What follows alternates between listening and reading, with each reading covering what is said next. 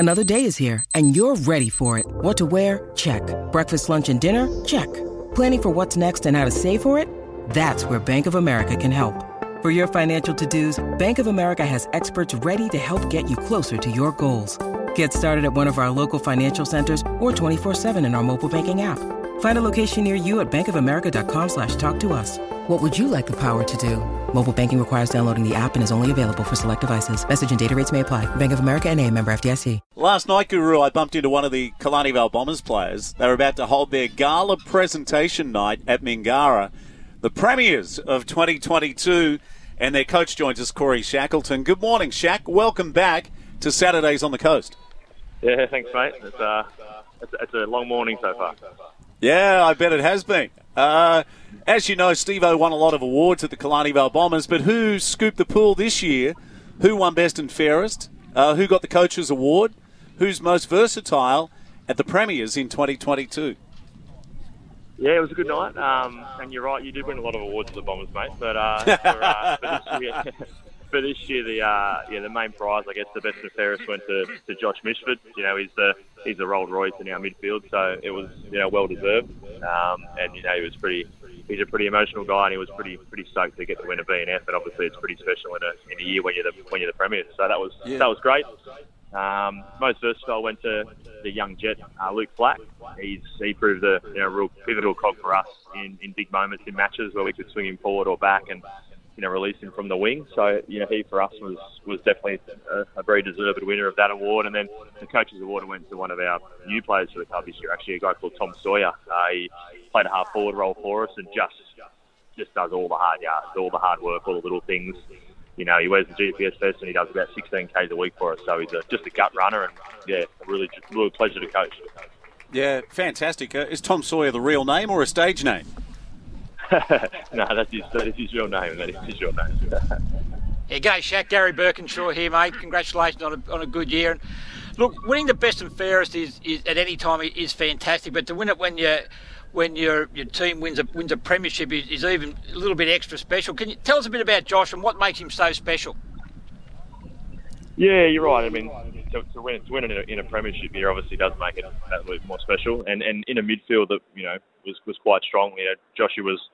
Joshy won the award and Rick White was runner-up and Damien Hector was third. So it was a midfield year when it comes to the votes. But yeah, Joshy Mishford, he's an inside midfielder, but he's also so clean and so good with his delivery.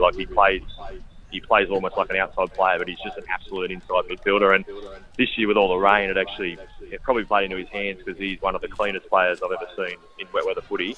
His ability just to pick the ball up and make it look like a dry day is second to none. So he almost had the advantage that he was playing dry weather footy all year and everyone else was running around in the mud. So, but I think that's his fourth Best and Fairest potentially for Killarney Vale. He's up there now as one of the greats, of the club with what he's achieved, and he's still only 25 or something. He's amazing. Not a kid anymore, but he's an amazing young man. So he's almost caught Paul Harrison, who's a 5-time Best and Fairest winner. The other thing that stands out for me is the fact that Tim Oosterhoff wins the league Best and Fairest, but hasn't run top 3 in the club Best and Fairest. Yeah, and that happens at times, doesn't it? Obviously, he catches the eyes of the umpires. We're kicking big bags of goals, and I guess for us, he's still polled all right. But I guess for the guys doing the votes each week, and it's not actually me most of the time, but I guess just the awards were going to the guys that were doing the hard yards through the middle, and probably looking at more of the style and the way we want to play, and the guys that are executing that. Timmy finishes everything off, and obviously he's an extreme talent. But yeah, it's always interesting to see how the club Best and Fairest line up with the big awards. We see it in the Brownlow as well, don't you? Sometimes the Brownlow medalist might not win a club Best and Fairest, but Timmy was our senior player of the year, obviously recognising what he'd achieved, Elliot Davey medal and kicking 100 goals in the season. So he got some due recognition as well for a great season. Hey Gaz, did that ever happen to you? It certainly happened to me on the Gold Coast under 18 level, where you win a league Best and Fairest, but one of your players at your own club won the club Best and Fairest and he was an outstanding player too in the midfield.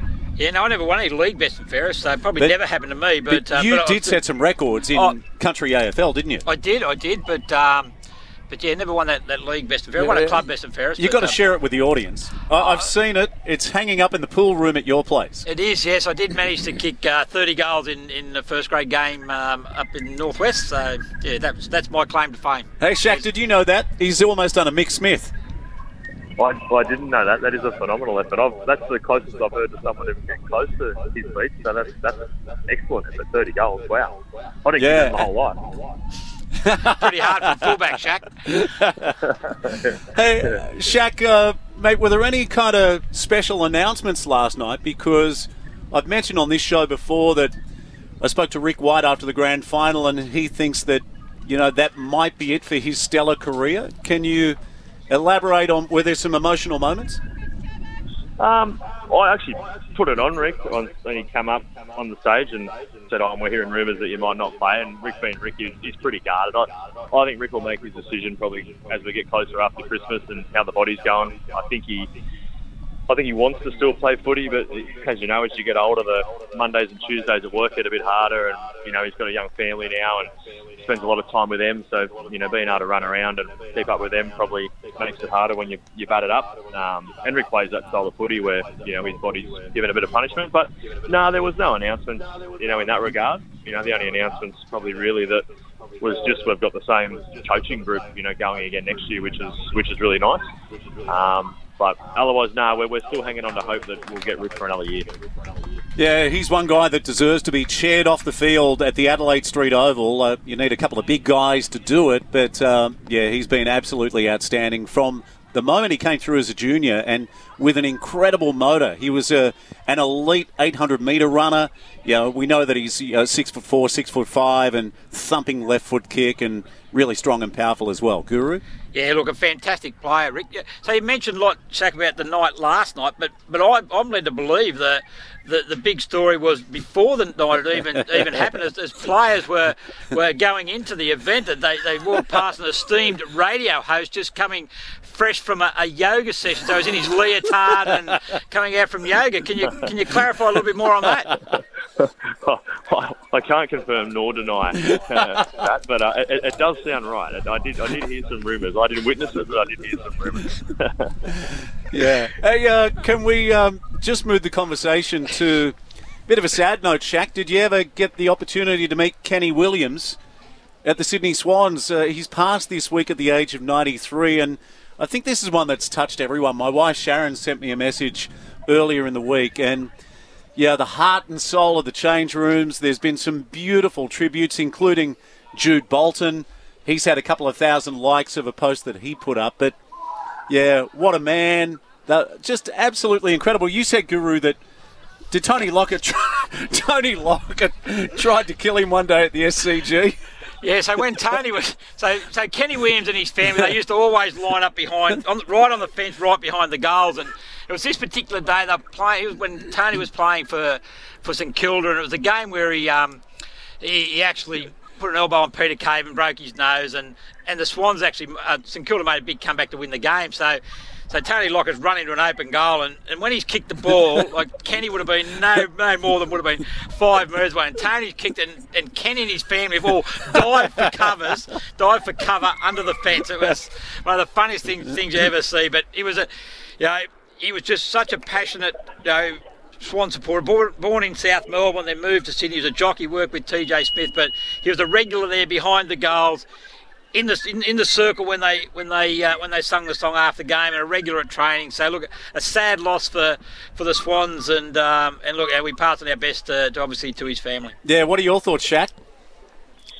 Yeah, I mean, I obviously never got to meet the guy, and obviously seen a lot of him, and I think it does resonate. I mean, you might remember Bob Brown, Kalani Vale circles. Yeah, I think every club has someone, like that. It just, really does touch the players and, means so much. So I can only imagine, how much like the likes of Jude Bolton and those guys that were, tight in that Sydney circle would feel and be hurting, because, those guys that bleed for the club, are pretty special people. So it is a sad day for the Swans and for footy to see those guys go, like a Laurie Nichols, I guess.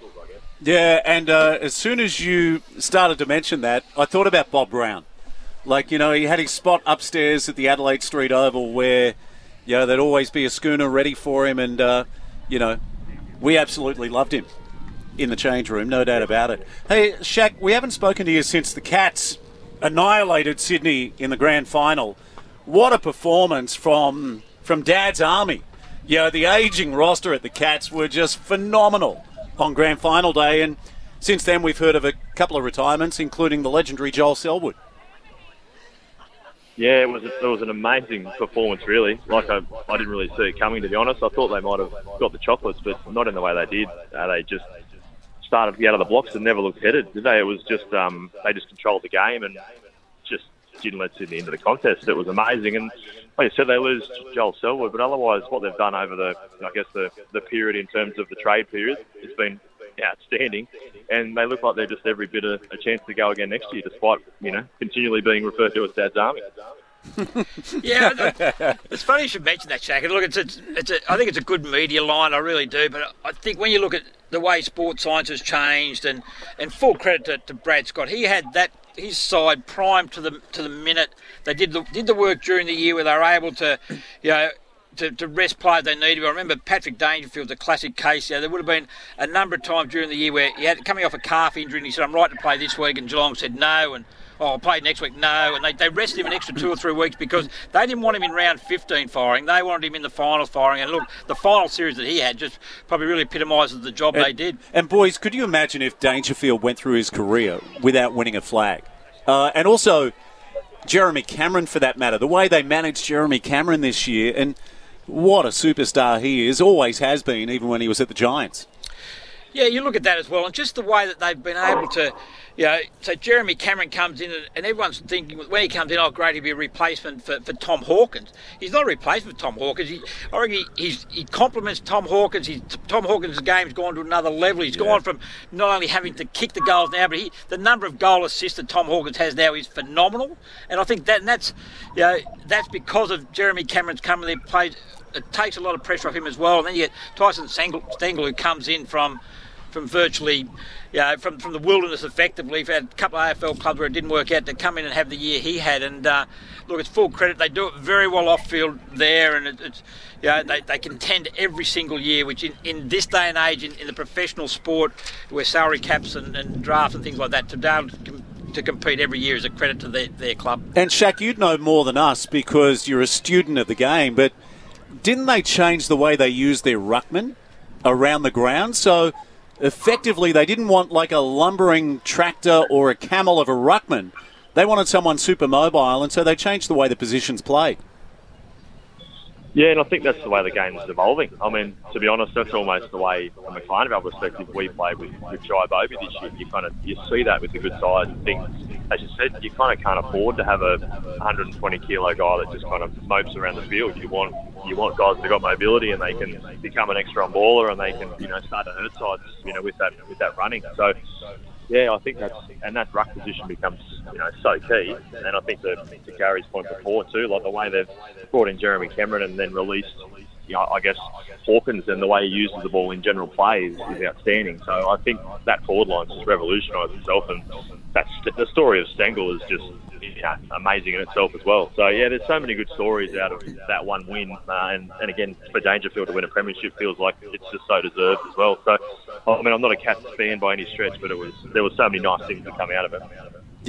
Yeah, they showed so much class after they won as well. Hey, normally you'd hold your presentation night at the club.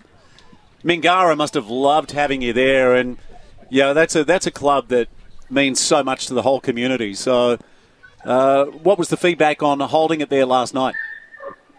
I think it was good. Obviously it's great for the club to host it at Adelaide Street, but at the same time it's nice for the volunteers and that not to have to be organising the night and just to turn up. And Mingara put on a really good show, and Michael Smith, a women's coach, got all the night all set up and then put on an absolute great event. I think there was 150, 60 people there, and it was packed, and it was nice actually to be at a different venue and just sit back and enjoy it, and obviously celebrate a pretty good season.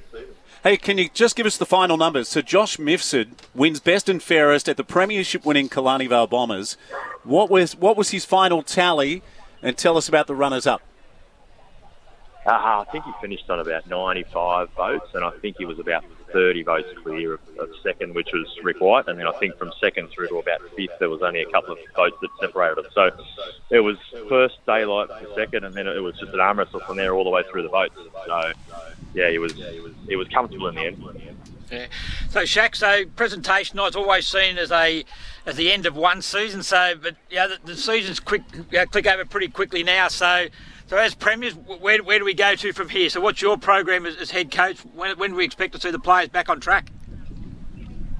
Yeah, we a bit like the story we talked before about Geelong and that ability to keep getting themselves up. I guess you've got to start climbing the mountain again. You start back at the bottom and you do it all again. So we start on the 15th of November, and the boys get back from their footy trip on the Monday, and we start training on the Tuesday. So I guess from now on, I'm going to make them hurt for a little bit. We've got 6 weeks then before Christmas that we'll work pretty hard, get the K's back in the legs. We want to build a pretty strong base. So then once we get into the season, we've got a bit of room to move with fitness, and we can spend time on our structures and that. So yeah, 6 weeks hard till Christmas. We've got 6 weeks after Christmas. We'll kind of shorten training up into more dynamic, hard repeat efforts and recovery focus, and then we've got a pre-season camp which will basically put an exclamation mark on that part of our season, and then from this pre-season camp in the mid-Feb we then transition into preparing for the season. It gives us 6 weeks for trial matches and back into our structures. Hey boys, on the text line 0477 736 736, it sounds like Buttes might be on shaky ground. So this text message says Gazza going great, and this guy, I'll give you a clue. He was the Rookie of the Year in the National Rugby League at the Newcastle Knights before Andrew Johns. And he says, so champion halfback, played almost 200 games in the National Rugby League. And he says here, Shaq is killing it. So, but he also says, where's Buttes? So, good on you, Shaq. You've got a vote of approval from former halfback of the year in the National Rugby League. Good on you, mate. Thanks for your time. Giving you a standing ovation again. Congratulations to Killarney Vale Bombers. What a season. And I've got one word for you, mate. Dynasty. I hope so. Yeah, it was Thanks, a great guys. grand final. Thanks. It was a terrific grand final. Well done to Terrigal Avoca as well, who've been a powerhouse in this competition.